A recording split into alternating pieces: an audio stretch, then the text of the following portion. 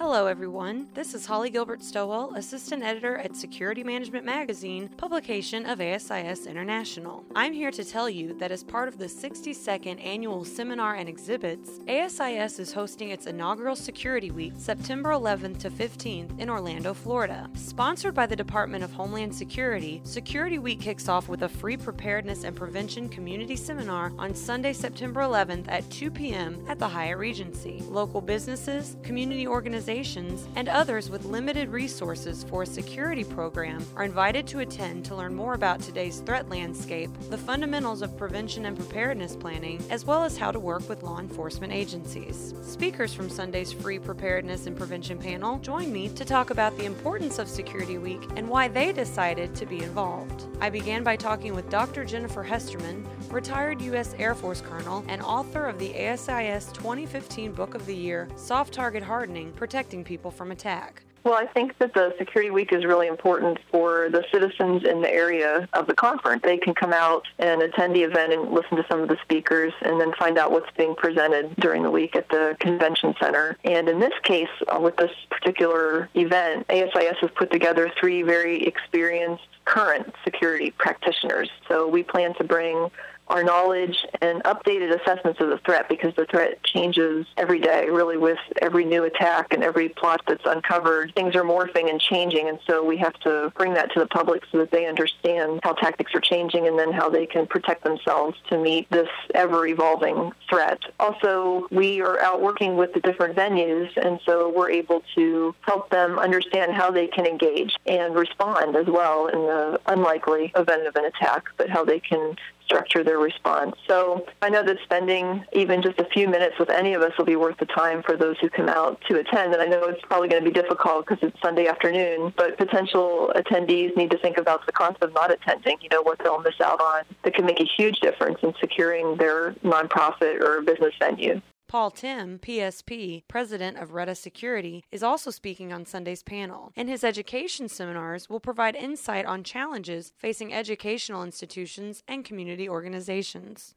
My part on the panel, first of all, is going to involve the school safety and security component, and I am a member of ASIS International's School Safety and Security Council. We really work with everything from K through 12 into higher education, and there will probably be a little bit more of an emphasis on K through 12. I will hope to talk about the great priority that we should place on making sure we have excellent communications and excellent access control in the school environment. Both of those are really of great importance. Communications, first of all, we need to be able to get help if we have an incident, or Murphy's Law is going to find us. And same thing, if there's an emergency announcement made, I have to be able to be in a position to receive that, no matter if I'm in the building or outside of the building. Communications is so critical. And access control, we really need to know at any given time who's in our building, or from an accountability with student standpoint, who's no longer in our building. So those 2 items I really want to address,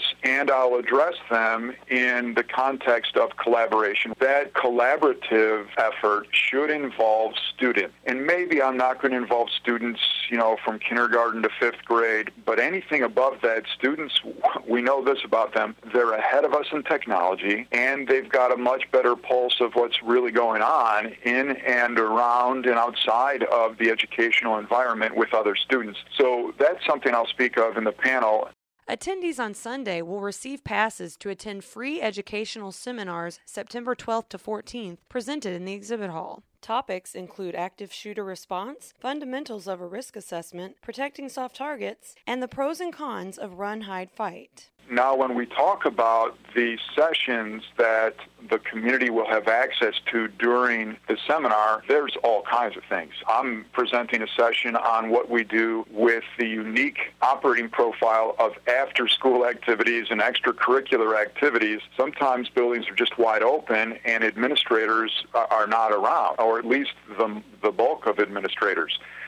So that's a very proactive session, and there will be any number of proactive sessions that deal with what we can do to reduce our risk up front. It's all prevention-oriented.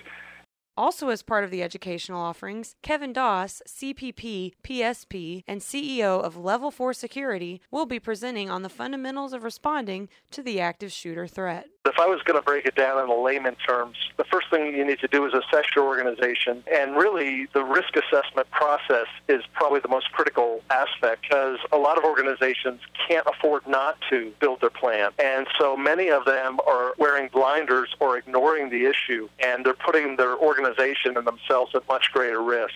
So I think there's some real easy steps they can do to implement the program. The first one is to do a risk assessment and really understand where their vulnerabilities are and where their gaps are in their programs. Then they need to build themselves a plan, and that plan doesn't have to be a difficult plan to build, but it has to cover some of the basics, such as what message are we going to send to our people, whether it's a public address, whether it's going to be a text message or through an application on their phone, that they need to communicate, we have an active shooter, here's where the active shooter is at, here's some details about the shooter, and to take protective action. Finally, on Wednesday, active duty law enforcement, first responders, and military personnel are invited to experience the full scope of the annual seminar educational offerings and exhibit hall at no cost, a $595 value. Law enforcement and first responders need to understand what's happening with soft target attacks worldwide, and they need to really plan and exercise realistically for how to respond to those types of attacks. The only way to do that is to look at the past attacks and try to process those lessons learned. What were the failures? I think we focus a lot on the successes,